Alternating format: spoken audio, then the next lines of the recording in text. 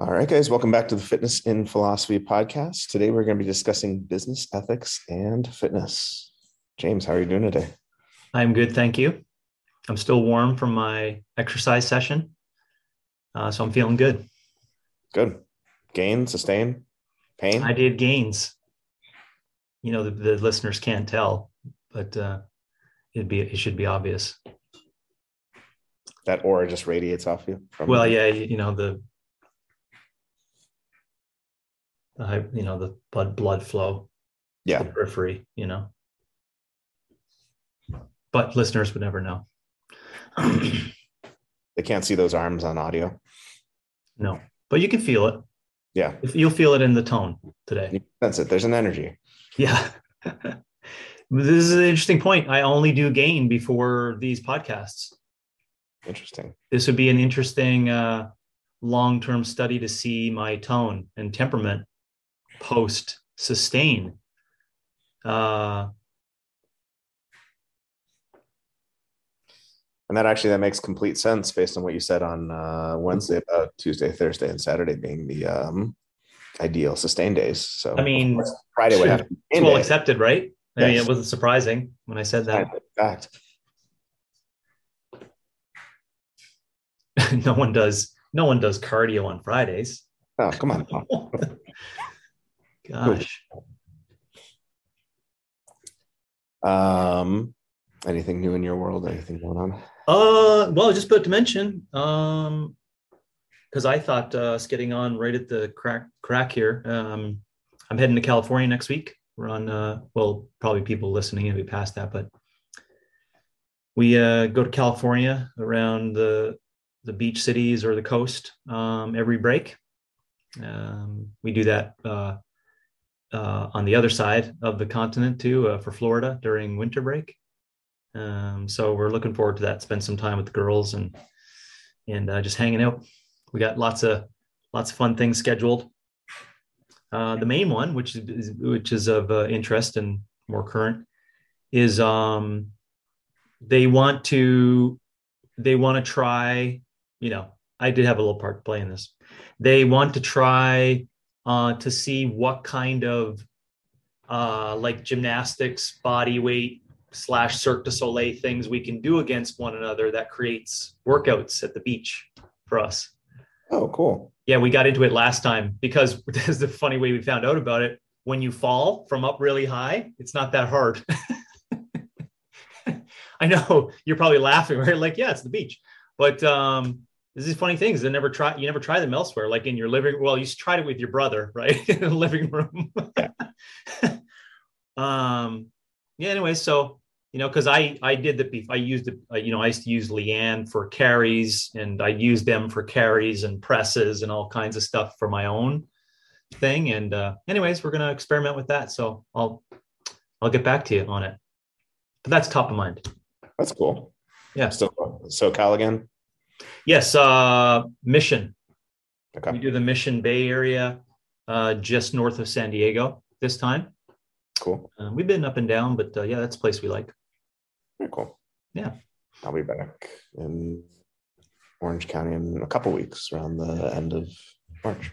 Oh, cool. Looking forward to that. See family? Yep. See family. Solid. Yeah. What's happening in your neck of the woods for temperature? Start with that. What's the weather like over there? Well, it was just kind of a normal Indiana winter. On Saturday, all of a sudden it was like 70, and people were like out in shorts and barbecuing, and like literally as I speak, it's snowing. So Got it. yeah, Yeah. But you all know that's the case, right? So that's why you get out with your shorts on during yes, that time of year, because you're like, oh man, we're getting a snowstorm soon. yes, Right? it's like yeah, someone's hit like a stopwatch, and like everyone's like biking, hiking, trying to get out as much as they can, and then Yeah. back doors. So Do you have a lot of snowfall in the winter? depends on the year, but I Okay. mean, I would say a pretty decent amount. We get I think South Bend's a little bit unique. We get what's called like a lake effect. So just because of where we are in relation to like Chicago, we get like Lake Michigan right there. Got it. We a lot of, I think except for like Buffalo or something like that, Got we're it. we're pretty high up there. So like the rest of Indiana like gets snow, but like maybe not the same as us. Yeah, got it. I used to determine if people had winters by if people drove skidoos to school all year.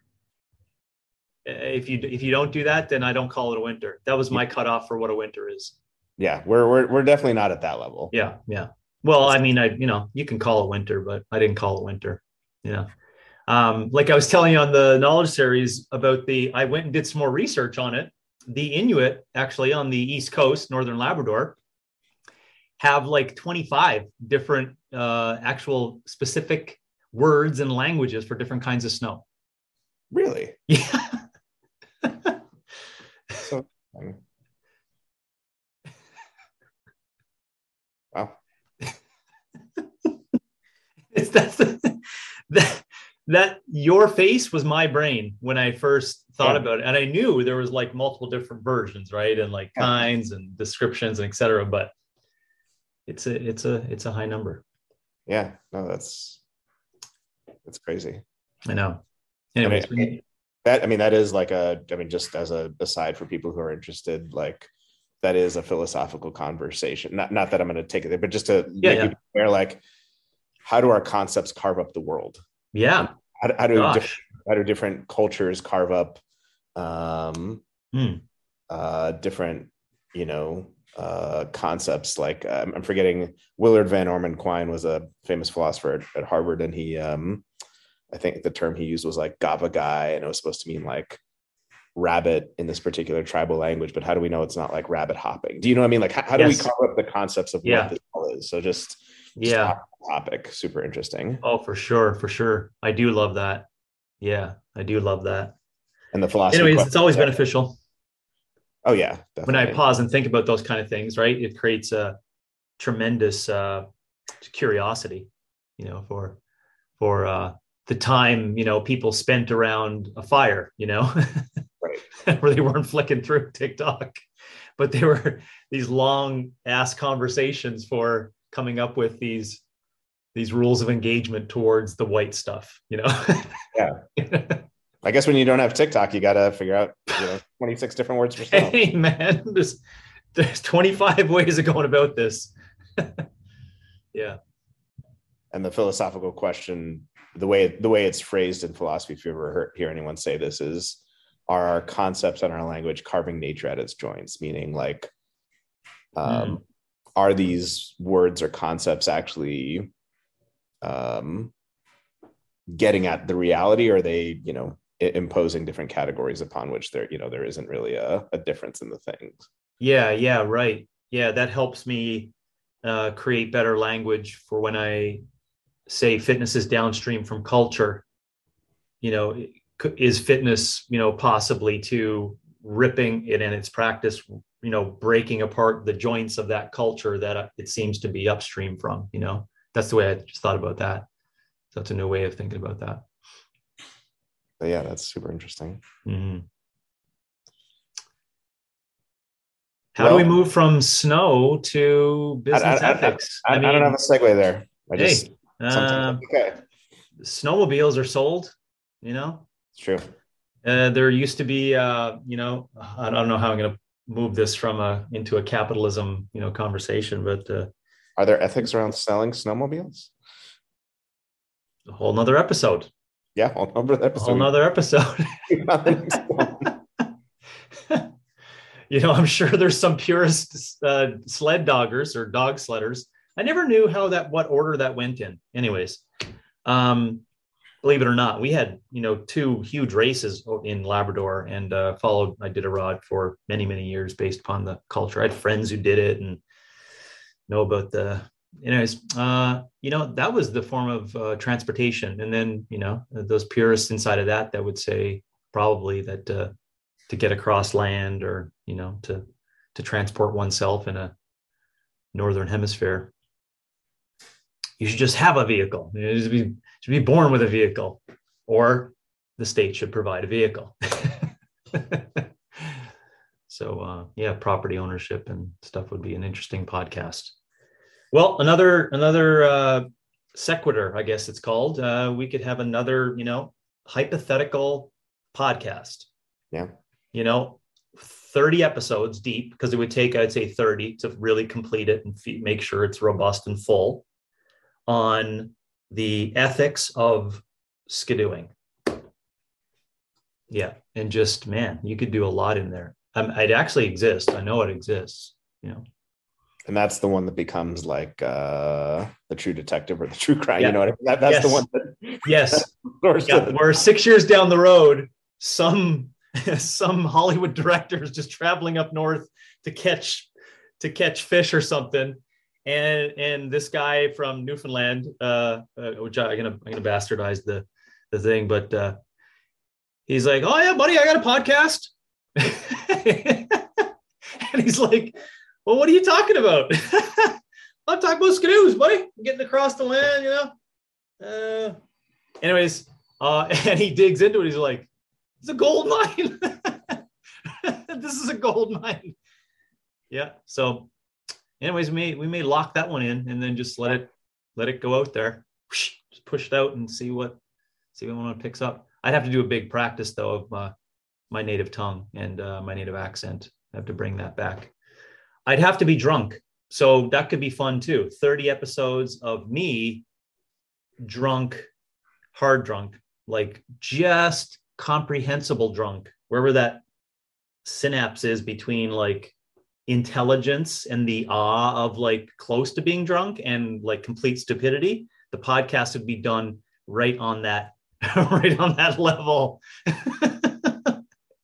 30 times. I think you could handle it. That would be amazing to hear, like original Canadian accent, James. Yeah, because it would come out, and I would have to do it late at night because when I'm tired and have had alcohol, I go right back to 18 years old in a cabin in Northern Labrador with my buddies. That's what happens. Have you ever heard of or seen Letterkenny? Oh, come on. I wasn't sure. Okay, yeah, it's close to Trailer Park Boys, which is close to Hockey Night in Canada, which is close to a Sherwood hockey stick. So it's, yeah. Okay, good. Because when but I'm glad you mentioned it because someone will press the 15-second rewind a couple of times there just to make sure they get it. And all I'll say is you're welcome. You're welcome that Robbie put you into that. Yeah, when someone and let's say this, if you didn't enjoy that little sidewinder piece of information, you may not be a part of our crew. You're not in our tribe. I mean, we hate to do that, right? We hate to go us, them, but if you don't find that stuff humorous, man, I don't know. Are you really trying to get like some real big knowledge buckets from this? I mean, it's basically you and me and our characteristics that everyone's here for. Right? I would be okay with saying that. There was like the husband of someone at the gym thought I would find it funny and like easily one of like the top comedies I've ever, like just amazing. Just amazing. If you can't laugh at stuff like that, like what is even the point? You know what I mean? Like, it's amazing. It's still one of my favorite shows. Well, that's a whole other. There you go. There's a whole other 30 episodes on. I'm not sure where it would fit into the philosophical umbrella, but where does satire / political correctness / the Joker / where does that fit into philosophy? You know, where does that fit into? Because I mean, dude, we could have 180 episodes 3 times a week for the past 4 years, right? We could have on culture and satire and fitness. We could, like, I mean, like I've said that in CCB numerous times, like someone like Brandon, right? I was like, dude, you could have a career that's 150 years long on the satire you could do in fitness, right? Like you could be nonstop 18 hours a day and just go to sleep to wake up to do another 18 hours straight of work inside of that, you know? Yeah, I think I remember you saying at one point, like JP Sears before he went down the certain rabbit hole could have easily done fitness and health. Yes. Yeah. I mean, just on that point, it's for JP, it's he could have stuck with it longer. Like he could have had lots of, but you know, to argue, you know, you're not going to go from, you know, probably a million views, quote unquote, in fitness to to 10 million views in those controversial areas. Right, that's true. Yeah. Last little nugget I'll leave, and then we'll head into it. But just so people can ponder it in connection with your question about what is the connection between humor and philosophy. Yeah. A bunch of them, but like I think the central one that sticks out for both, just two different ways of tackling it. Pulling out implicit assumptions of culture and questioning them, one analytically and one humorously. Right. But yeah, definitely a connection there. Yeah, for sure. Yeah, thank you. No problem. I have a way in for that. All right. So today we are going to discuss business ethics and fitness. And I like the pause because that's the order of operations. Yeah. And I mean, whether you've ever heard of the term business ethics before or not, I guarantee that if you're in the fitness business, you've probably, I would imagine most people have given some of the questions we're going to ask some thought. We'll get there. I don't think so. I didn't really plan. Yeah, I don't think so, but we'll get there. We'll stew around with that one. Okay. Yeah. All right. So let's talk about where this even comes from like a broad philosophy perspective. So in philosophy, there are kind of three levels of ethics. Now you don't need to like know all three of these, but just to give you a sense of like the general landscape that we're in to situate where business ethics sits. So there's something called meta ethics, which is higher level questions about ethics itself. So where does morality come from? What's its source of justification? What makes it different from other types of claims like scientific, religious, or aesthetic? So in meta ethics, we're not asking questions about is this thing right or is this thing wrong? We're asking questions about the enterprise of morality itself. Mm-hmm. Yeah. I really, besides the fact that meta ethics is very current. Is there such a thing as meta ethics in that sense, right? I knew you were going to go there. I love saying it. You sound very intelligent when you say that for the non-philosopher types, well, that's a very meta ethical area of conversation. I don't know. That's why I like it.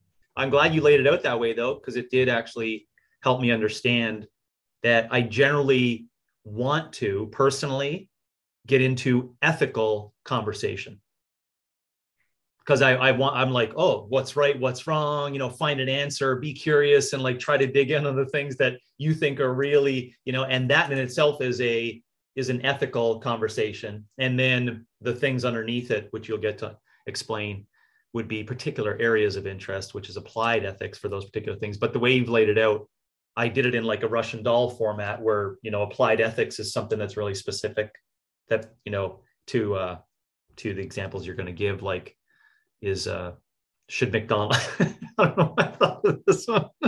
Fast food ethics. Yes, exactly.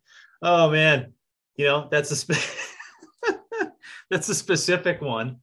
And then the ethics is just above that, and then meta would be the areas that I think I need to do a lot more time of, really, because I think if I understood that, then I would understand going into the ethical points like a better base support of why I'm actually going after this right or wrong scenario, if that makes sense.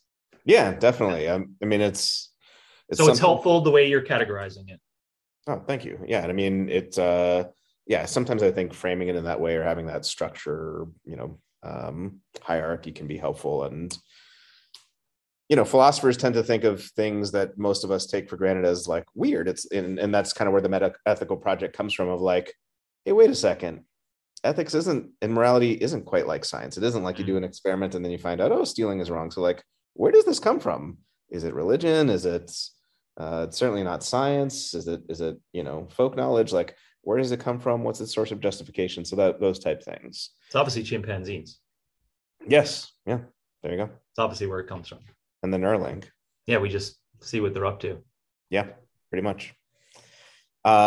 Ethics underneath that is probably what most people who have ever, if you've ever taken a philosophy course or, just discussed the topic, this is probably what most people are familiar with.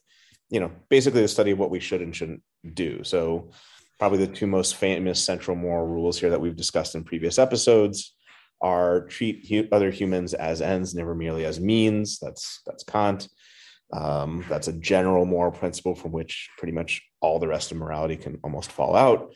Or utilitarianism, maximize the greatest happiness for the greatest number of people. So, don't lie, don't steal, don't murder, and almost anything you would want out of morality, for the most part, will come out of that. I just, people may have recognized what I've heard in language around here. You can tell me if I'm right or wrong on that. Is you may have heard, what is the ethical thing to do here in numerous different situations, right? Even the background meetings of, I was just thinking Wall Street, or some big decisions at government level, background stuff, right? It's never really on social media what people talk about, but I'm sure they say those things, right? Invasions in Libya. I'll just use that because it'd be something that people may have to do some research on based on, but like, what's the ethical thing to do, right? I think that's where, that term or that statement may have been heard for people in this area. Oh yeah. And I don't know why I'm forgetting the name of it right now, but speaking of business ethics, I'm watching Hulu has a great show with Amanda Seyfried and William H. Macy about Theranos. And right. The whole thing is based around, move Great fast example. and move fast and break stuff works when you're making a social media site, and it's like, well, and then that runs into its own issues. Yeah. Now when we're diagnosing prostate cancer or an autoimmune disease, and you're saying like, we're going to sell this, and what's the level of precision, like, and are we lying to people, that type stuff is very relevant. Really, really great example. And just because you did it, I'm going to add something to it that'll open up people's minds. Start listening to Tristan Harris's podcast, Your Undivided Attention, because he discusses in a really nice way how social media is exactly like that, except there's not as many, it's like death by 1,000 cuts. It's like a very slow drip method of being a very unethical practice in the way that he frames it. So it's a nice one too to get into. That wouldn't be as easy to spot as Theranos, as an example, right? But how there's a lot of ethical, let's just call it ethical philosophy inside of all the decisions being made for that area. So he directed The Social Dilemma. Oh, okay. Oh, wow. Yeah.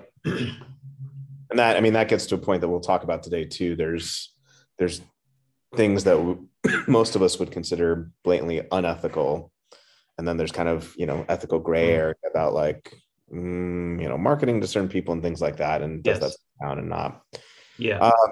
And then after ethics would be applied ethics, which is where business ethics sits, where we take the principles of ethics and we apply them to particular areas. So, famous ones would be animal ethics, whether it's the vegan and vegetarian conversation, or zoos or SeaWorld, or just what is our relation to animals? They are not persons in the same way that we are persons, although that itself has come into question even recently legally. Environmental ethics, what's our responsibility to inanimate objects, or living but not not conscious. Business ethics, medical ethics, medical ethics example that's famous. And again, we're not going down this rabbit hole today, but I TA'd I was a teaching assistant for medical ethics for a couple of semesters, and is abortion murder? And without getting into the relevant details of it, the central philosophical question is, well, is it a person? Is it not? Is it, if it is a person, is it worthy of moral concern?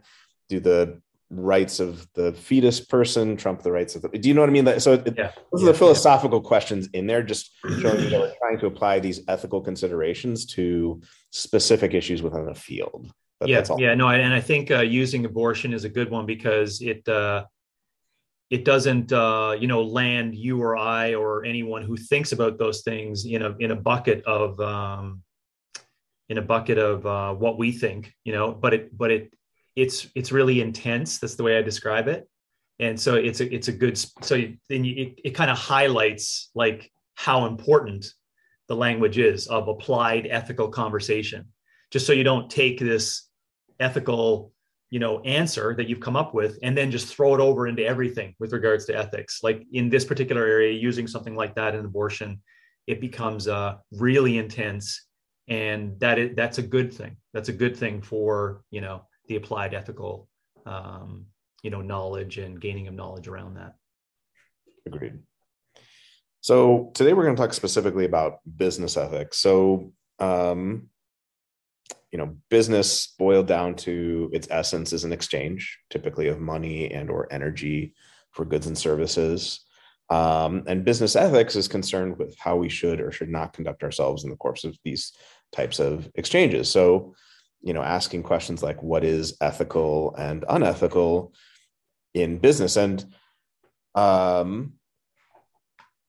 there's almost three categories here that I didn't quite list out now that I think about it, but perhaps I should have. In ethics, there's the question of like, what is morally permissible? That's at one level. There's a question of like, what is unethical? What should we forbid ourselves from doing or not do?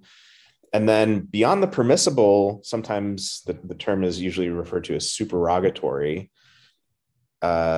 It's just a fancy way of saying like, what sorts of things should you do, even though they're not required, but they're beneficial. So under this umbrella would be things like, giving to Oxfam or charity or things like that, where certainly it's permissible, certainly it's not forbidden, but like how much should one extend it oneself? And this is a big thing within corporate ethics too, about like, how far should a corporation or a business like extend itself into social issues? We're seeing that today with, the Russia situation and all these other things. So those are those types of questions. Yeah. Is it possible that, I don't know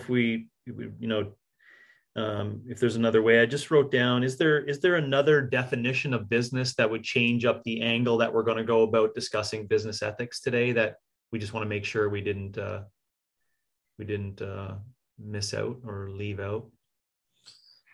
I'm totally open to that possibility. I mean, I thought I didn't do my research to kind of like, let me come up with Milton Friedman, Adam Smith, 7 different ways of that coming about. I didn't for that, but no, and this was from the Stanford Encyclopedia of Philosophy, had a good characterization of it, and I thought that was a good way to kind of classify it. But I mean, I think that's totally relevant. Maybe if there's a different way of framing it, that can impact. Yeah. So. And I wasn't doing that for the case of taking it the different route, but I just knew that was going to lead into how we're determining the ethics of that business arrangement. And so then I just asked the question, well, what happens if what you're calling the business arrangement is a little different, from the start? So yeah, well, that makes sense. Yeah. So here there are some categories that we could throw things into. So things that are blatantly unethical. So, to take a silly example, I can't put up on eBay a auction for a date night with James. That would be funny. I suppose I could, but that would be you could. That violates your autonomy and your intention. So like I can't we use can't in different ways, right? Like physically, I could go in and steal something from someone and like put it up, but that of course that would be unethical. And then there are things that are much more interesting that I used to talk about in my intro philosophy class that border on unethical, that we all kind of like, working at a company that makes chemical weapons, working for Philip Morris, that, maybe 40 years ago wasn't considered unethical, but then became unethical. Or maybe it always was unethical, but it wasn't societally recognized as unethical. Or working for Pepsi or a fast food company, or working for ExxonMobil, where, look, it's clearly, the thing we all have to admit is it's not the direct, like, they're going out and murdering someone or stealing from someone, or do you know what I mean? But it's participating in an activity that obviously can harm someone's health or the planetary health. And, should we be involved with that? Should we not? So those things. Yeah. Did you have in that experience with those students, the conversation around how that borderline ethical stuff, like, and what determines people seeping really into, that's unethical? Like it kind of just it kind of seeps its way like to being, Yeah. because then you could, because that is very current for today, right? People do this like, connector dots, right? Without doing the research or the background information, right? They're like, the Whoop band, biometric, venture capitalism company owned by this group, surveillance capitalism for big pharma. And now you're connecting the Whoop band to like, because I've done that one for other more humorous reasons, but you know what I'm saying? So can that area, seep easier, or what was your feedback on that? Or Yeah. Yeah. I mean, I actually, I remember a specific slide that I put up discussing just this issue where it was like, we were talking about one's own personal integrity with regard to participating in, so like a famous philosophy paper topic that we read was about like, what if someone has an issue of conscience that goes against where they work at, and then the question is, well, if you quit, they're just going to find someone else to fill the role. But part of the point of that discussion is, well, it's not just about the action being done, because the action very well may still be done, but you are not, as a matter of your own integrity, participating in it. So we had questions like the McDonald's one is a famous one, obviously relevant for them. And the New York Times actually did an article on this while I was teaching the class. They interviewed the president of Notre Dame, John Jenkins, and the title of the article, which I loved, "Does God want you to pay $300,000 for college education?" Just like, sticking it right in there. And are they, are colleges going out and killing people or stealing from people? Of course not. But when you have these multi-billion-dollar endowments and just have gone way past the cost of inflation, like, is that unethical? And now something I ran into, like, back in the 1950s and 60s, adjunct professors were 10% of the professor group, and they all had other jobs, and now it's like 60-70%, and they're all stringing together. So things like that, where it's not clearly blatantly unethical. No one's the people who sign up to be adjunct professors are voluntarily doing, it's this borderline case, but then it's that question of like, is one's integrity being violated? So those type things. Wow. I could see that being besides being a very interesting course for a young mind of helping people come up with observing different forms of opinions, and different ways of going about how to think through this thing. I could see that being very challenging though as well, super challenging to not like jump ship immediately and like stick with it, read the full article, talk to John Jenkins, listen, like do the real stuff, as we say, just do more work in that area and think about it. So anyways, that's great. I hope you transform some of those minds away from that like jumping ship analogy into well, let's think about this a little bit more. They said that they ended the classes with that, right? Let's just think about it a little bit more, Yeah, like you said, if nothing else, it just gets them to think a bit more. And like that directly ties into kind of what we're going to talk about today, and the politics question, but also the business question of free market exchange.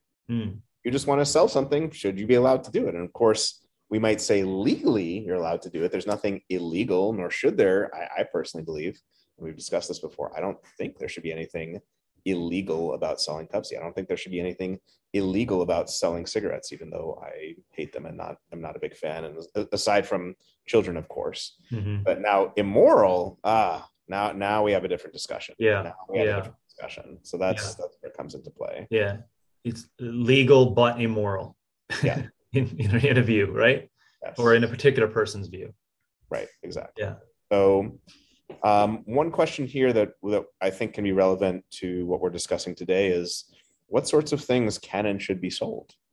So on the face of it, you might think, well, this is a silly question. Couldn't everything be sold? But when we think about it ethically, we realize, no, there's lots that can't be. So organs and blood, plasma can be for some reason, but blood, no. Our bodies, interesting discussion, different places, different answers, prostitution, slavery, of course, is not as much of a discussion, rightly so.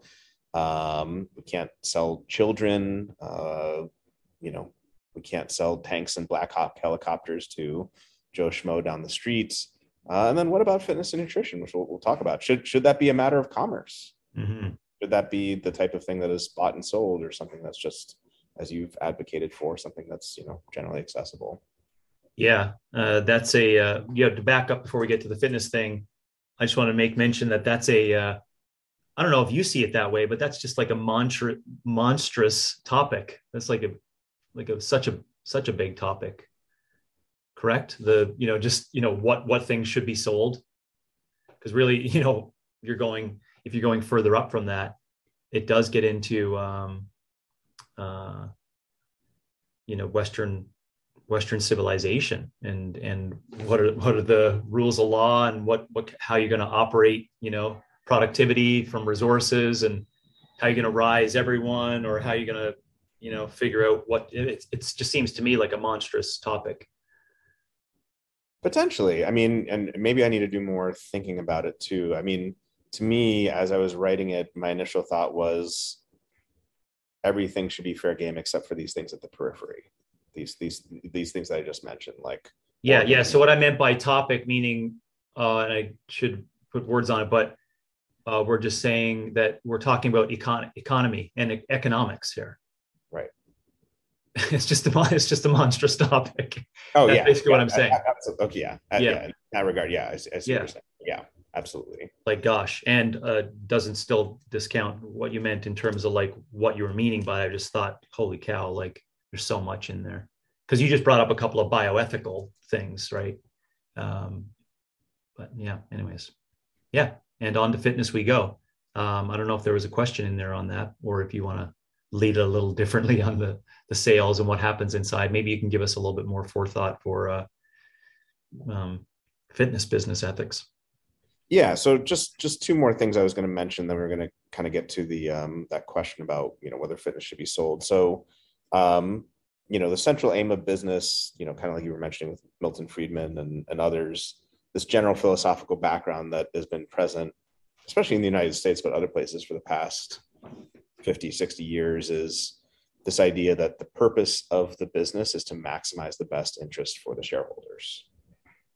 Now, obviously not everything is a public company, but the same type of idea where maybe it's not the shareholders, but profit for the CEO. Mm-hmm.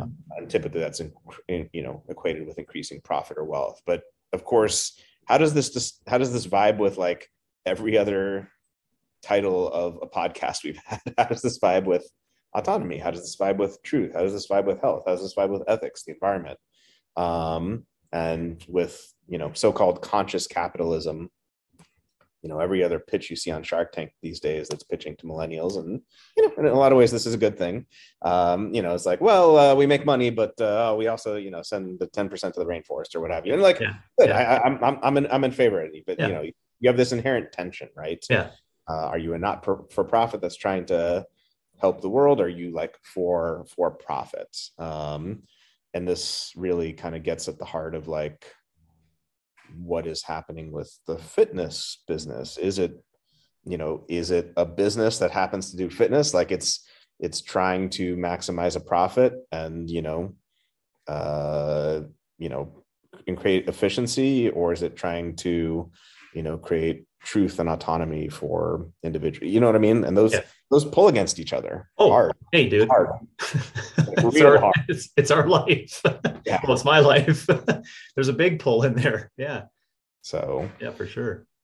And then the last question before we launch into it, that just is a thought and a question that, is increasingly being asked, especially after, two major recessions and things like that, is, the enterprise of capitalism. The very enterprise of it is that unethical?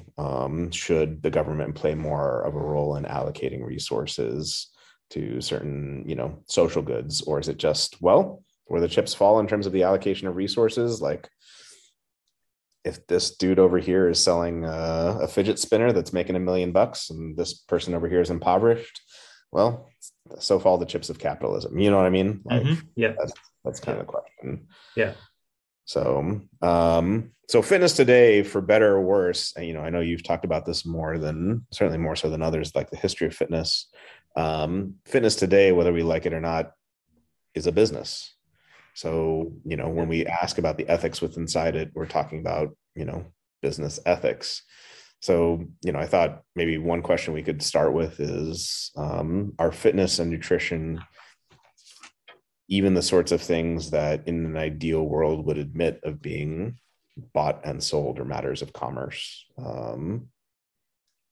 or perhaps not? So, yeah, before we get to that one, if you can remember it, I just wanted to, or let me look ahead here. Maybe, maybe we're going to, no, maybe we're going to get to start with that, whichever one you'd like. Yeah. So sorry. No, it was just, back to, remember the original question that, you said, or I was like, I'm not really sure. Have people in fitness, asked these questions? So my point was, I don't know if you remember saying, like, I don't think anyways that business ethics is directly a part of the curriculum in education for fitness coaches. That I 100% agree with. Yeah. Okay. So that, so I don't know if that could be a starter for us. Like, well, if fitness business does exist, if fitness business is under this, services to individuals, we can just get into discussion. I think, the way I see what is being sold and what is being coercive versus persuasive, et cetera, based on agency, because that all fits into that, right? The rub, we're calling it, is I don't think, if you're to like lump them all together and generalize it, it's probably just not a lot of conversation on business ethics for the people that are professionals inside of fitness, even with great intentions today. What's your thoughts on that? Yeah. And I mean, I'm totally willing to admit on my end that this may be a very biased thing. And you have far more experience with a far broader swath of coaches than I do. I just know from my experience, like Brandon and I discuss this all the time. And maybe it's the fact that we're like, within this milieu, and we like to, ask these deeper questions. Now, business ethics or fitness business ethics? Fitness business ethics. Okay. I mean, obviously general questions about like what's right about marketing, but yeah, mostly related to fitness business ethics, like to what extent should, to take an example, like in business, one of the ways you sell things is to feign scarcity. Sign up now, a few spots left. But is that ethical? Is that right? And, creating an urgency when maybe there isn't an urgency on a part of a client, or maybe there's lots of spots left. Yeah, maybe there's lots of spots left, and maybe, selling the 6-week thing so that it's the entree to them, but it's also the cool, snappy, you know what I mean? Like, as opposed to the lifelong journey. So all the stuff that we. So you guys discuss that a lot, or you guys think about those? Yeah. Frequent, very frequent. Yeah. Well, I think I just need to do a better, I just need with regards to numbers, really. But I think there's just a ton that don't have those discussions or have that conversation. Yeah. Which doesn't, land us in bedrock, for where we are for fitness business ethics in our conversation today. But maybe it's like it's a inspiring note for individuals to not only get deep into the weeds, which we're going to on particular topics inside of fitness business ethics, but just keep, asking yourself these, applied ethics conversation. Yeah. In fitness.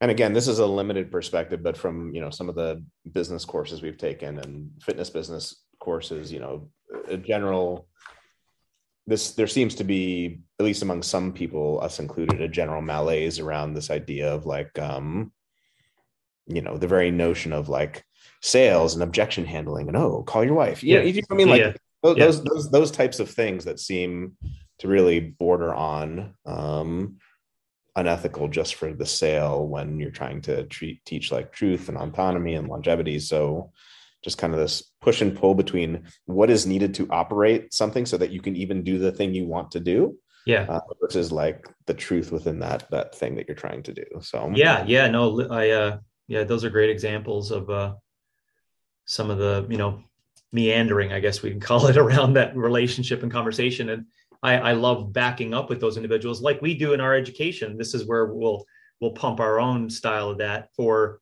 the education of the coach, the first thing that we start with is, indirectly, it's this question: what do you think is the best pathway for people in this world of fitness?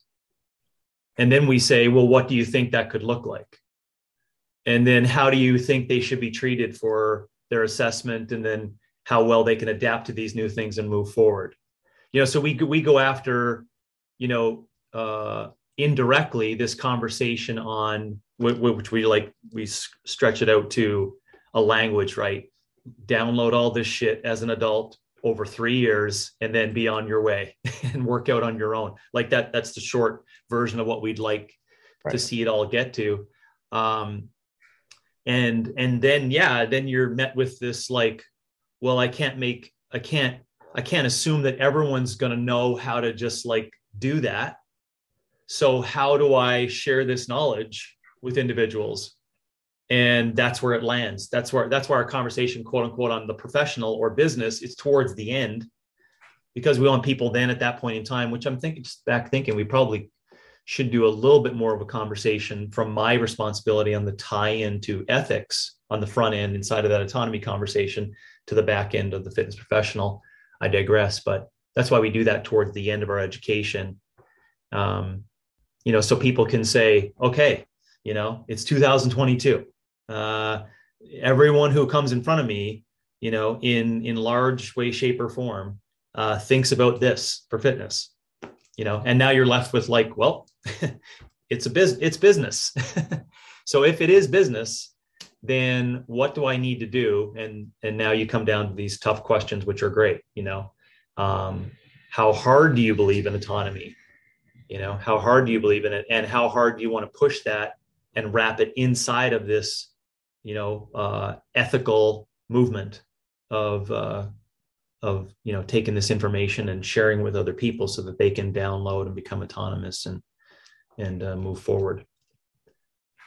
Yeah, definitely. And I think the way you framed it is important. And that very notion of like 3 years and then they go do on their own is like, it's not an either or. There's a sliding scale of like, let's say, all business, no regard to truth or anything else, is over here, and like autonomy, truth, virtue is over here. Like that attitude is very much closer to the truth, autonomy, virtue side than it is to the business side, because of course with business, especially today, the holy grail is recurring revenue, subscription, right? Yeah. Get them hooked for life. But that's why I said 2022. I mean, that's just, that's it, right? So, the very notion of like, oh, you will be done with this person after a while, rather than like, oh, hey, how can I rope you into, more back and coming back and coming back and coming back. Yeah. I think where I personally, my views are evolving on this. I think, but if I'm putting my own particular view on the table, I think the unethical aspect comes when there's an element of either coercion or creating a faux need for something.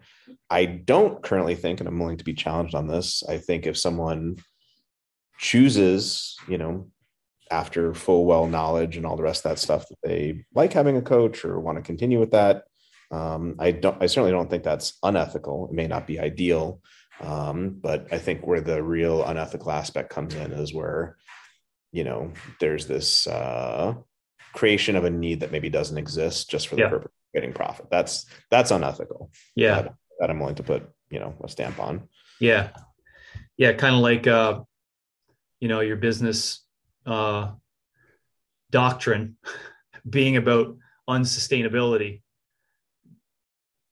and what's on your door. And then now you're saying, well, to the people that are in front of you, we actually would like you to sustain, and there's lots of nuance in that and grayness in it, and if you have that business on your door, you may not see it as being unethical when you stretch that puppy out really long and hard, just based upon your previous point, right?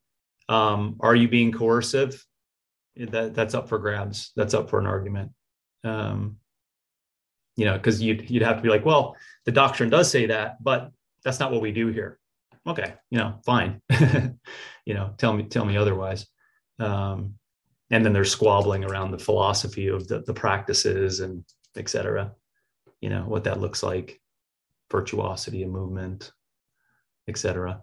So yeah, I got distracted by that for thinking of the current public's perception, right, of what they're told is the vision of fitness by people. I tried to put myself into the public's position and say, these figures of authority, right? Because that's where the question comes in. Is this coercive versus is this persuasive? What are they persuading me towards? And to your point, I agree. If there's persuasion towards something that full well knowing the people that are selling it, they know it's not attracted anyone whatsoever to defined method of independency and autonomy downstream, then I'm considering it unethical. Yeah, because they know, right? The people that are pushing that idea, they know. And if you do know, right? If you have great argument to it inside there, which I have lots of times, you mean indirectly with you and CCP coaches, et cetera, which is great debate on that, of this autonomy and the knowledge of, and, if they don't know, how do they get to knowing, et cetera, that's a good one, right? But if you do know there is this something, and you do believe in that something can be learned, let's just call it fitness for short term, and can be learned over time, that certainly helps them, then I think we have to be honest by saying there is one point in time where the business relationship ends, and then maybe work our way backwards from that. Again, it comes down to the 3-year mark. Maybe it's 12 years. I don't know. I'm just saying is that at least there's like something where that does end. And yeah, I'm just throwing out what's on the top of my head based upon what you had said. I have a question there that I think we discussed. Maybe it was like on episode 3 when we were discussing autonomy that I've been thinking more about. And I brought up the fact that I thought there might be a distinction between the nutrition version of this and the fitness version of it. I feel like I might have a better way of characterizing it, but I'm curious your thoughts. So yeah.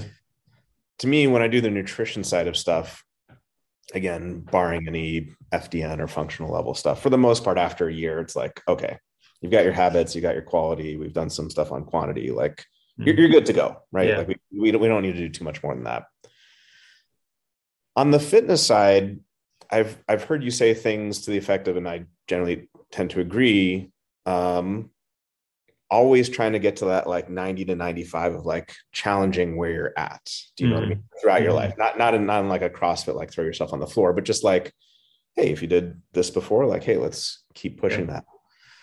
So to me, and again, I could be wrong here, but I wonder on the fitness side of things, if someone doesn't have any inherent knowledge of programming, which they just don't need at a certain point on the fitness side, it's just rinse and repeat. You're not challenging anything. You don't need to go beyond. Yeah.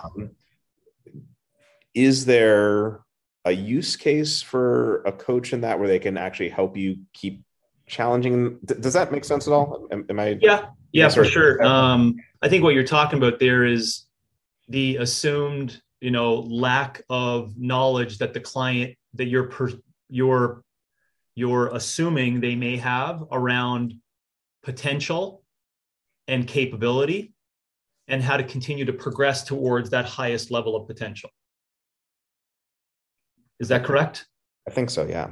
Okay, well, if not, I really do think that it's probably like the reason why it's not obvious and that it happens all the time now is not because what some people may think it's more complex and therefore needing someone to kind of guide them through that, is that we just haven't created great language that would make it simple to understand, just like you did with nutrition with people on eat this amount and quality, whatever. So that's what I'm working on. So meta wise, the fact you're asking the question is a great continual, requirement for me to upgrade my language to make that more simple. and I do believe it is the case with regards to fitness in general. We're just calling fitness right now physical challenges, just so people are like, well, what do you mean? Well, physical challenges, people can't determine how to, and I'm sorry I put on that face, but it's always the question, people can't do that by themselves. There's no way they'll know how to progress this thing over time. Well, that means you just got to give them a printout, or give them pictures, or like say over time, you're going to feel this, and this is how you're going to progress that. So it's not too much more than that. And if you're like, well, it needs to be colored a little bit more. Okay, maybe it is, but you just give them these things like, variety, consistency, timelines, which I've done in my more recent LearnRx, product placement, LearnRx patterns and paces conversation, right? So 30 seconds, just, get tired in 30 seconds. So that right there, doesn't say a lot, but at least it's an injection of simple language that people can chew on for 40 years, right? Because you could do 40 years, 3 times a week of resistance, and 30 seconds will indirectly be challenging enough to get to that 90%.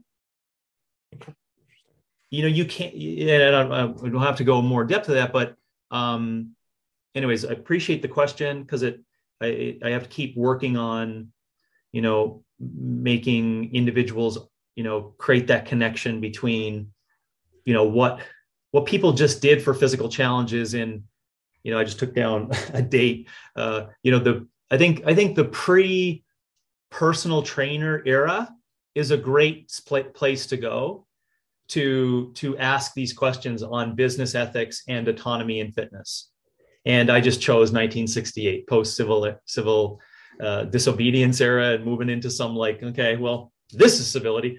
I think that that would be a time to kind of say, well, what were people doing for physical challenges, and how much knowledge did they need to attain to create great levels of resistance for the rest of their life? And there wasn't a lot that people thought you necessarily had to attain. This is why, from my background knowledge, and I should do a better job of this over time, of giving people that historical context. But, this, like what you see here, this profession, you could you're probably, what is it? What's the philosopher's historical context in a profession? Holy shitballs, right? Like, wow. But this, what you see here, James Fitzgerald, like, it's only 40 years old. Like, we need to really think about that, right? So that came into being because of this investigation into science around the body. We're like, oh, the body. And then this whole context of like, well, what do we do socially? And this industry was bubbling up, and et cetera. And this whole swarm of less activity, right? And more things met, And so we created this whole concept. We should probably study the body and physical expression, et cetera. And this is where it went, ... We needed an academia. We need to set these people up for vocation to ensure that they could pass along this knowledge.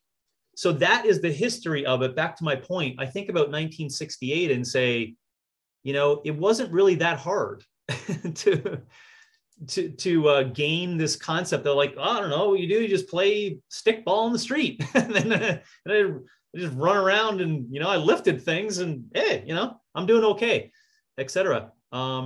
And so I didn't need a really lengthy career for 5 years, right? 4 times a week, in this real estate location with this machinery, to like become enlightened, to really like take it to the next level.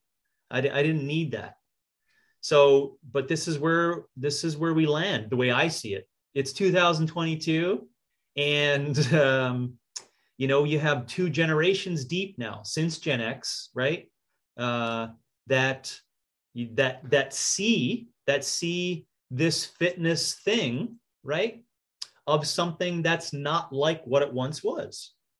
And this is the contention, right? It's like, yeah, but you could say, James, that people are just going to come out of the womb and just like know to do physical challenges. But there's so many things going against that. Their parents don't believe in that as just like day-to-day stuff. Their parents think that you need to have a trainer. their parents think that you need to be educated in university to teach people about fitness. Like it goes deep. And that is essentially what brings us to our conversation today, and why it's so difficult for me to even have a conversation on fitness business ethics, because I really do think that the physical expression and physical challenges, as I've said many times before, could just be quote unquote taught, and then we can get into conversations on freedom of, knowledge and get into that area. That people can just maintain good physical resilience for their life. And there's no need for what we see right now in terms of fitness. And the way I see it personally is it's just a rehabilitative model to fix a whole lot of things. With some instances, the Robbies and Brands, some instances of people that are just, have bigger brains. What's the saying? They have bigger brains, but they didn't let it fall out of their head. They're critically thinking, about like, yeah, okay, that is true, but how do we go about doing what's in front of us, Yeah. So sorry, that was lengthy, but that kind of summarizes my perspective on that. And maybe it'll take us in a direction here that helpful to what you had on tap. Yeah, no, I appreciate it. And yeah, I mean, I'm getting a better understanding again with what you said Wednesday in your talk about, I think sometimes coaches run into, and I mean, just to be clear, I have no pony in the race about, like, obviously from my nutrition years before CCP, I'm totally familiar with the idea of like, yeah, one and done. That's the whole goal. Like I have no pony for people to be recurring, but I do. Yeah. I did wonder like, okay, well, if they've never taken CCP before and they want to like keep touching that level of resistance, like as they get to 60 and 70, like doing a 3x5 with the same weights, like that isn't going to, well, I could be wrong, but I don't think that's going to do the trick. So like, yeah, wondering what sort of thing would be necessary, but you talking about how there could be a, life gain or life sustain kind of template for them to then self-progress should they choose, is helpful. I do think one topic that we've kind of touched on a little bit before, but I think is especially relevant in business ethics that we could touch on is this dichotomy again between like, and there's a spectrum between like wants on one side and needs on the other. So like pure business perspective would be give the people what they want, as long as it is, and I'm triggered. I know. I know, because we have this soundbite. I forget what episode it was, like, give the people what they want. You said it like 18, 20 times in like an incredulous, sarcastic fashion. No, no. So yeah, like, on the pure business side with want, it's like barring any violation of any ethical principles, lying, killing, stealing, what have you. Yeah, if someone wants it, okay, go get and give it to them. Have you ever seen these things on YouTube? The mukbangs. It sounds like a dirty thing, but it's okay. But it's not. It's, well, I guess somewhat. It basically on YouTube, one of the most popular genres is people eating like it's from the Korean word mukbang. It basically just means like you watching someone eating these grotesque amounts of food, like flaming hot Cheetos or pizza or what have you. Oh, it's like Fear Factor on steroids. Yeah, but you're just like watching them eat this for like 30 minutes. And like some of those, and like that's a good example. It's like, wait, why? This isn't healthy for them. This is great, or like Dr. Pimple Popper. I mean, just weird. Like, how is this popular? How is this a thing? But like, it doesn't violate any ethical rules. People like it. The market dictates that it's popular, so on and so forth. That's one end of the spectrum. Yeah. And then the other end of the spectrum is, need and what should be happening. And in the fitness conversation, there's a whole lot of the want. And I'd add to what you said before. Like, I do think there's definitely blame to be placed on the part of unethical fitness trainers trying to hawk something. But I'd just like in the prescription medication discussion, I'd squarely place the blame on the shoulders of individuals too. Like, it isn't just doctors and insurance. No, it's a balance in there. Yeah. Yeah. Like, people want the quick fix. Like, look in the mirror. Like that's where that comes from. It's not just some dude down the street trying to hawk F45 or Orange Theory. Like, it's there partially because individuals are like, well, what can I do that's super quick? So that's the business ethical discussion where it's like, on the one hand, yeah, give the people what we want. Like Brandon and I say all the time, like, the business could be making so much more money if we sold supplements. Do you know what I mean? But we refuse to, and we don't want, you know what I mean? So it's that dichotomy between the want and the need. And, you know, OPEX is very far on this side, and most fitness things are on this side. But I don't know if you wanted to talk about kind of that dichotomy, that push and pull between what business dictates about what we should be providing to people and what they want versus what they need, and how that fits into the business of fitness. Yeah. I think the book that I read, Why We Are Restless, summarizes it in multiple different ways. You know, to your point of like, you know, you not making sense of why people would watch that for 30 minutes. To me, that does make sense based upon just, you know, quote unquote, this collective stress inside of society. When those things are really high, you're not focused on watching those things. You know, you're focused on things that are more meaningful. So basically summarizing it is that it makes sense to me that people are doing that because they don't have better things to do. Like if you got a lot of time on your hands, you know, and you want to watch things, I mean, it's right in front of you. But what happens if people don't ask the question, who's not watching these individuals, right? I can tell you who's not watching these individuals. Those fucking guys out there, 10 hours in the sun every day for 6 days a week, right? So that's who's not watching that. My whole point being is that they got shit to do, right? And then you can get into the conversation on, you know, what is contributive and what is just fucking folly and luxury things that people may have. The business ethics one, in the end of, you know, giving people what they want versus what they need, I think it still comes down to that challenge of the rub between the coach knowing, right? If the coach knows, and that'll probably never be unfolded. Like if the coach knows, then you're always going to be stuck with it. I've said this over and over again. OPEX and the concept, you know, which I could describe in much more detail to help, but the concept in how it's applied in business will, in the definition of business, never be successful. Never be successful. I, of course, have to define what success means, right? If you're talking about success for 10,000 people over 60 years, okay, you know, well, what did you find by success in that? You know, indirectly sex was inside of there. Well, they're capable of being resilient and reproducing.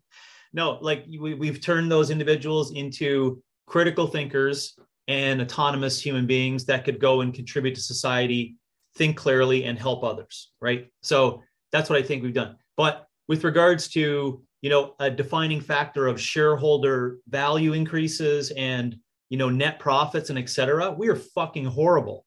We're fucking horrible. Like we're like 15,000th on the list, you know, of a blog that says, what are the top fitness companies? You know what I'm saying? So that's a reality, you know, but that defines your continuum there, right? So if you want to go after, you know, the truth, right? Just fucking lift rocks and be in the sun. It comes back to our, you know, the folly conversation too, right? It's like, that stuff is not sexy. It's fucking, you know, and how do you move people towards recognizing that? I think more of the problems are, you know, what I see anyways, Robbie, is that a lot of coaches are not willing to even think about that concept, right? They just become this abrupt, that works against my biases mechanism. They just like stop, right? And they don't want to like keep working through that. And I understand. I get it. I have a lot of care for those people too. They're well-intentioned humans, right? But they just don't want to keep going with that. And so inside a business, then, yeah, you're going to end up, if you want to, you know, sell those basic things versus, you know, which I think is a tremendous help to me for today to spend more time in the conversation on this like continuum. Because it's not a demarcation, right, between this holy grail and like this nonsense, right? Let's call it what, you know, let's call it, let's put a name on it, right? F45, right, or Orange Theory, right? And then let's come over here and just say OPEX, right? There is like these in between things, and I think there's I'll say it again, a very, very low percentage, I would even say into the single digits, right? You included, that are inside here, well-intentioned, saying this is modern times, and then yeah, I get that, but there's modern times and this is what we're going to work with, right? And you're kind of like erring and pushing towards that side. And so nothing inside of there could ever be argued as unethical because right? Because you have the knowledge of like what is, but you're also meeting people where they're at of, just what their brains say, right? They're like, I can't do that. I need this. And so we have fitness business, right? You have fitness business. You're essentially taking this real elongated approach to breaking dependency, right? Breaking dependency and creating autonomy. And inside of that, it takes business to do it. But ironically, at least in the case of what you were talking about, like the fitness business for the long-term goal of ending fitness business, right? Yeah. in a certain sense. Yeah. Uh-huh.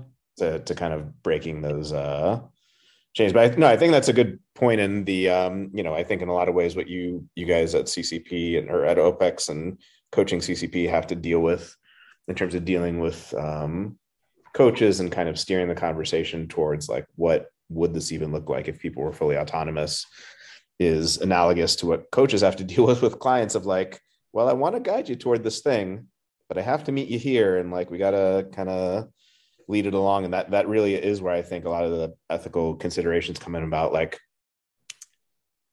to what extent can I give some people some of what they want to have the discussion about what they need and like what's permissible and what's not. And, should I be shoving something down their throat about something they don't care about? Or, like all these questions about like, what can I give them? What should I give them? How much should I educate them? How much should I not?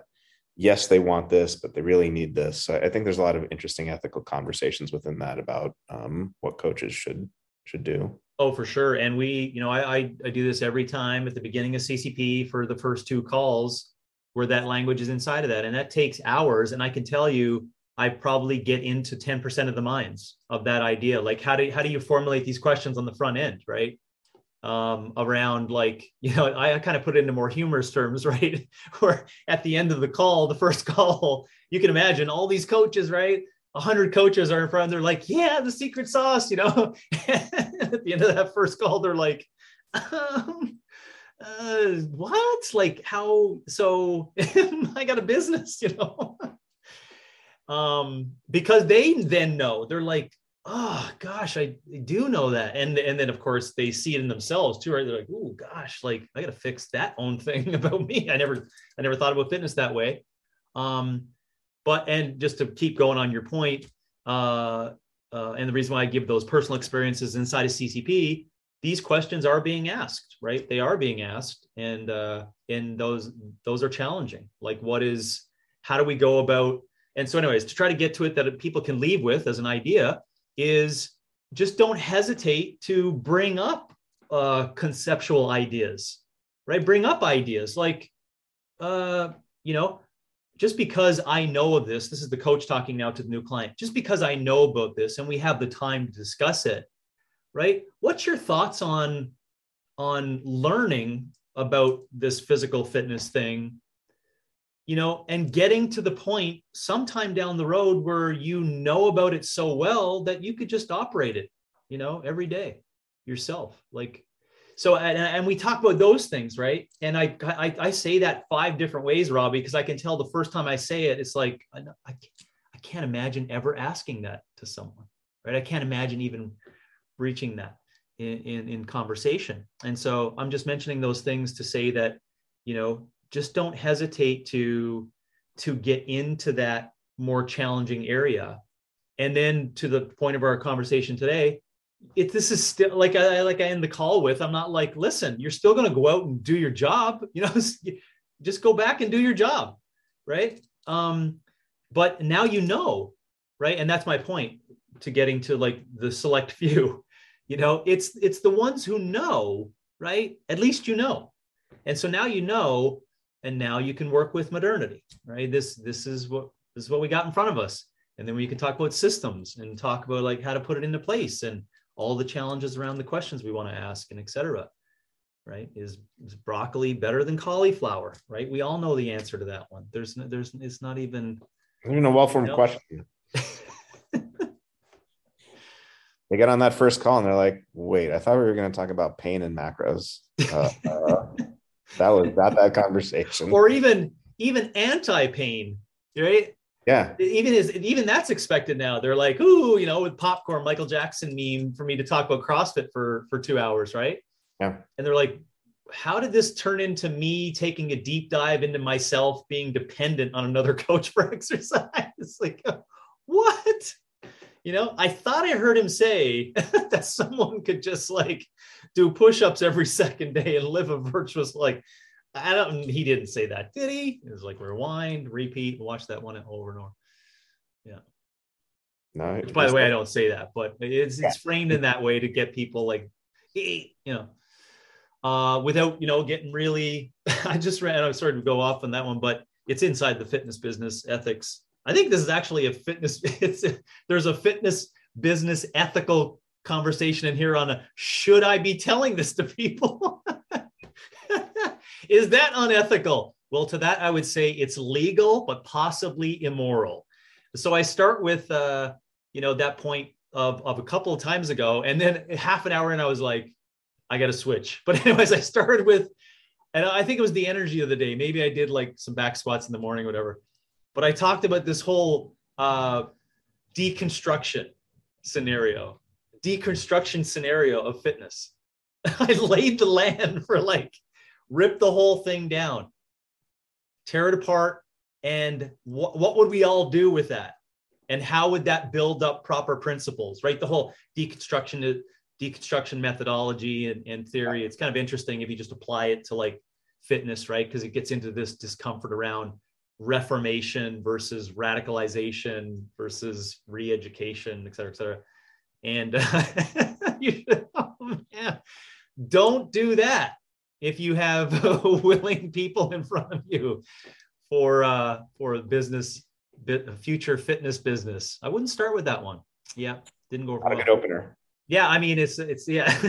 I just think of Jim Carrey at the party.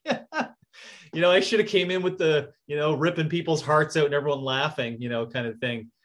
Wah, wah, wah.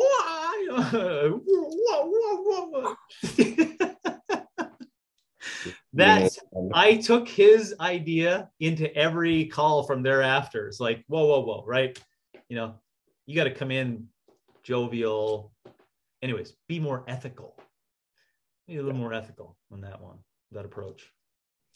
I don't know if you guys have a cohort starting around April 1st or not, but I feel like another way you could throw people off is like mixed modal doesn't get its due. The high intensity model, the 10 general physical skills. Would just go back around. Oh man.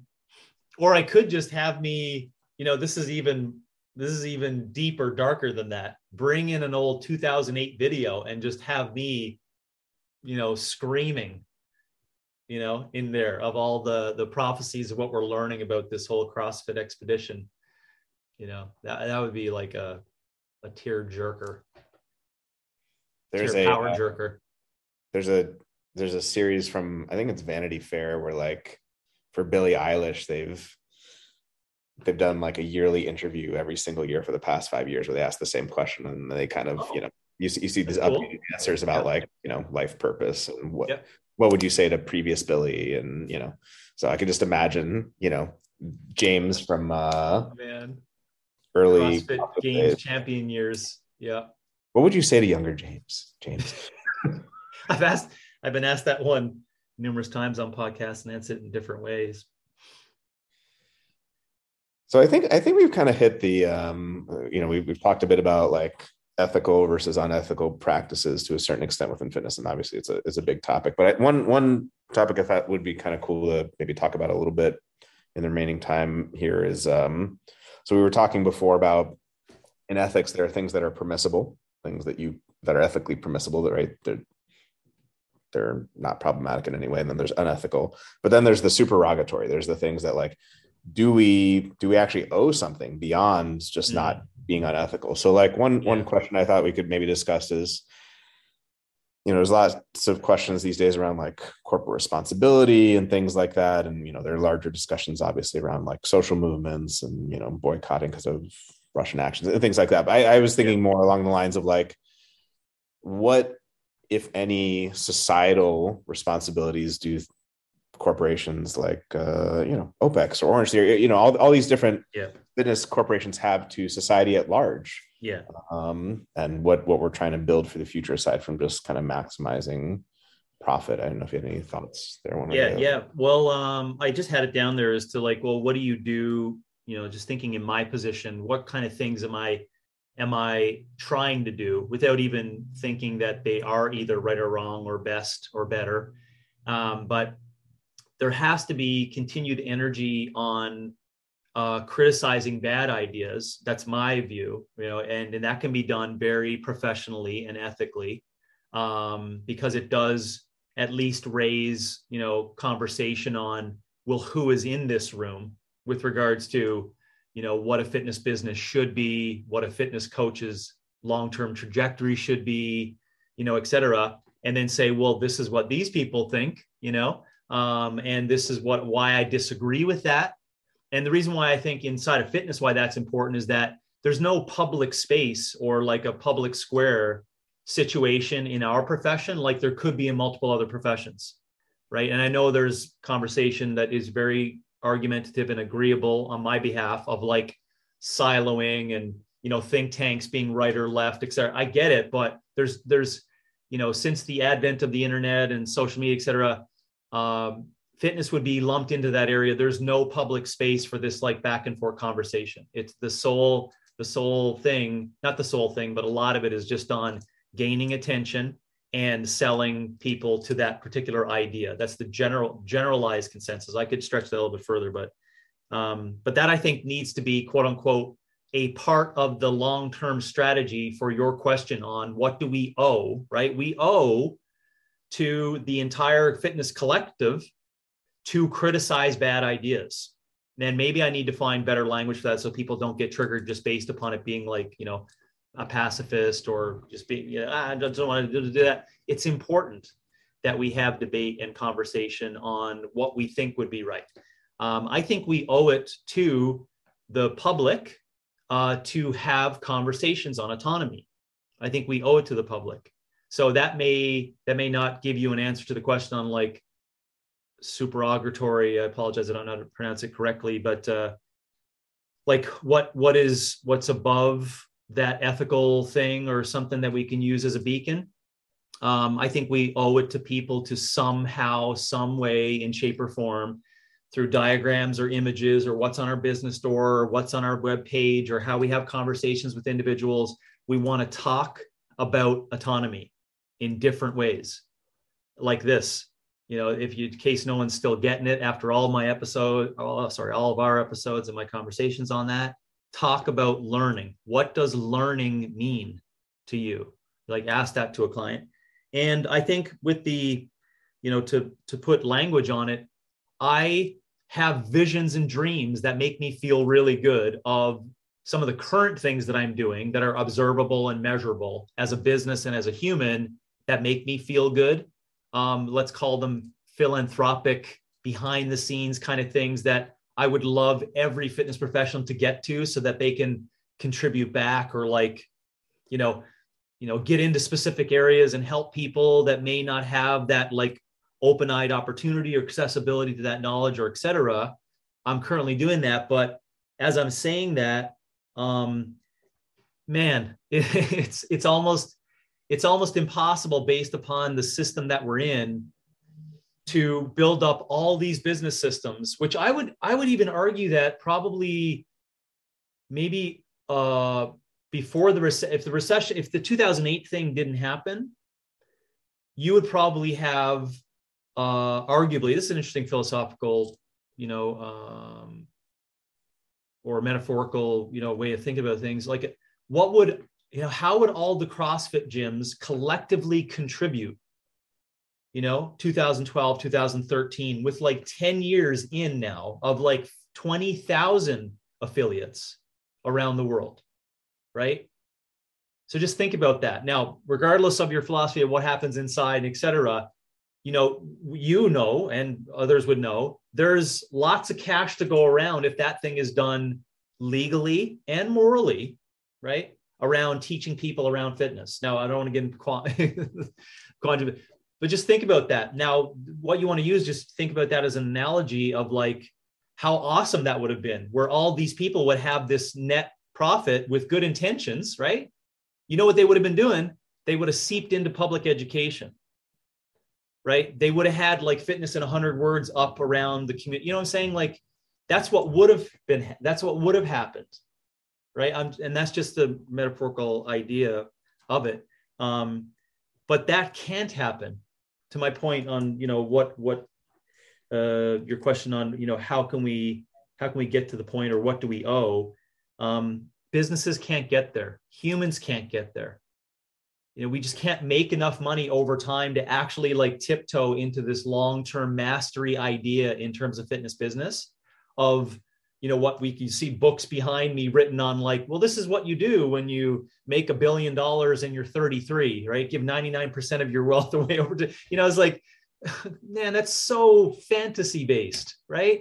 I can't fucking buy avocados. I'm saying? Like, it's so far removed from, that deep contribution or owing into it. And fitness businesses in my lifetime will never get there. We'll never get there where we could like have well-intentioned people with a lot of capital to make some shakes and not make shakes. I don't know why I thought shakedowns, but like to really make some movement, right? Yeah, movement, and create like this jam on the quote unquote, I know it's just for current use today, but underserved or population that just can't get access to this knowledge around it. So sorry that was lengthy. I hope it answered somewhat of your questions of owing.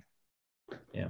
No, you did. I mean, and it was helpful to have that distinction. I mean, even though it's not exactly what any of us would like to think or hear, but it's real. It's, some of those owing things are things we can and should do. And as you were saying towards the end, there's some of them are things that we should do, but perhaps aren't necessarily going to have the capital or profit to be able to, affect massive societal change at that level. Yeah. Yeah. And that's why I push hard on the knowledge of that fitness being free over time, and whether I'm right or wrong, like trying to get that into young minds. I think that's something that's not a big costly endeavor. It's just that there's so many impeding things that people just don't want to have that happen. Right. And the very enterprise of business itself applied to fitness would say otherwise, right? Like, and this is why I went back to deconstruction, which wasn't the good route. Yeah. You get tomatoes thrown at you, or well, I don't know. I was just going to check on Zoom if it's possible, because they were missing out as reactions if they didn't do that. But that's funny. Anyhow. All right. Well, I know we got to go time wise, so I'll wrap up here real quick. Today we discussed business ethics. We situated it within the project of meta ethics, ethics, and applied ethics. We talked about how the very enterprise of business and this notion of making a profit can sometimes go against things like truth and autonomy and virtue. And how do we balance that as coaches? And how do we teach that to clients in a way that's ethical and not violating our own integrity? And then, towards the end there, we were talking about what sort of things do we owe to society as fitness coaches and fitness individuals and, to the fitness collective to change things for the better. Yeah. And not just on that, because I picked up a lot of things throughout, and I thank you for that, is to spend a little bit, sometimes someone needs to propose an idea and a framework so that people can get behind it. I think I need to do a better job of proposing that long-term philanthropic concept inside of fitness, even regardless of it being possible for people. But I just don't think it's quite possible in some people's minds because no one has ever discussed the vision of it. So I'll work on that. Yeah, that'd be awesome. Thank you for this today. And as always, we'll see you on the next one. Thank you. See you on the next one.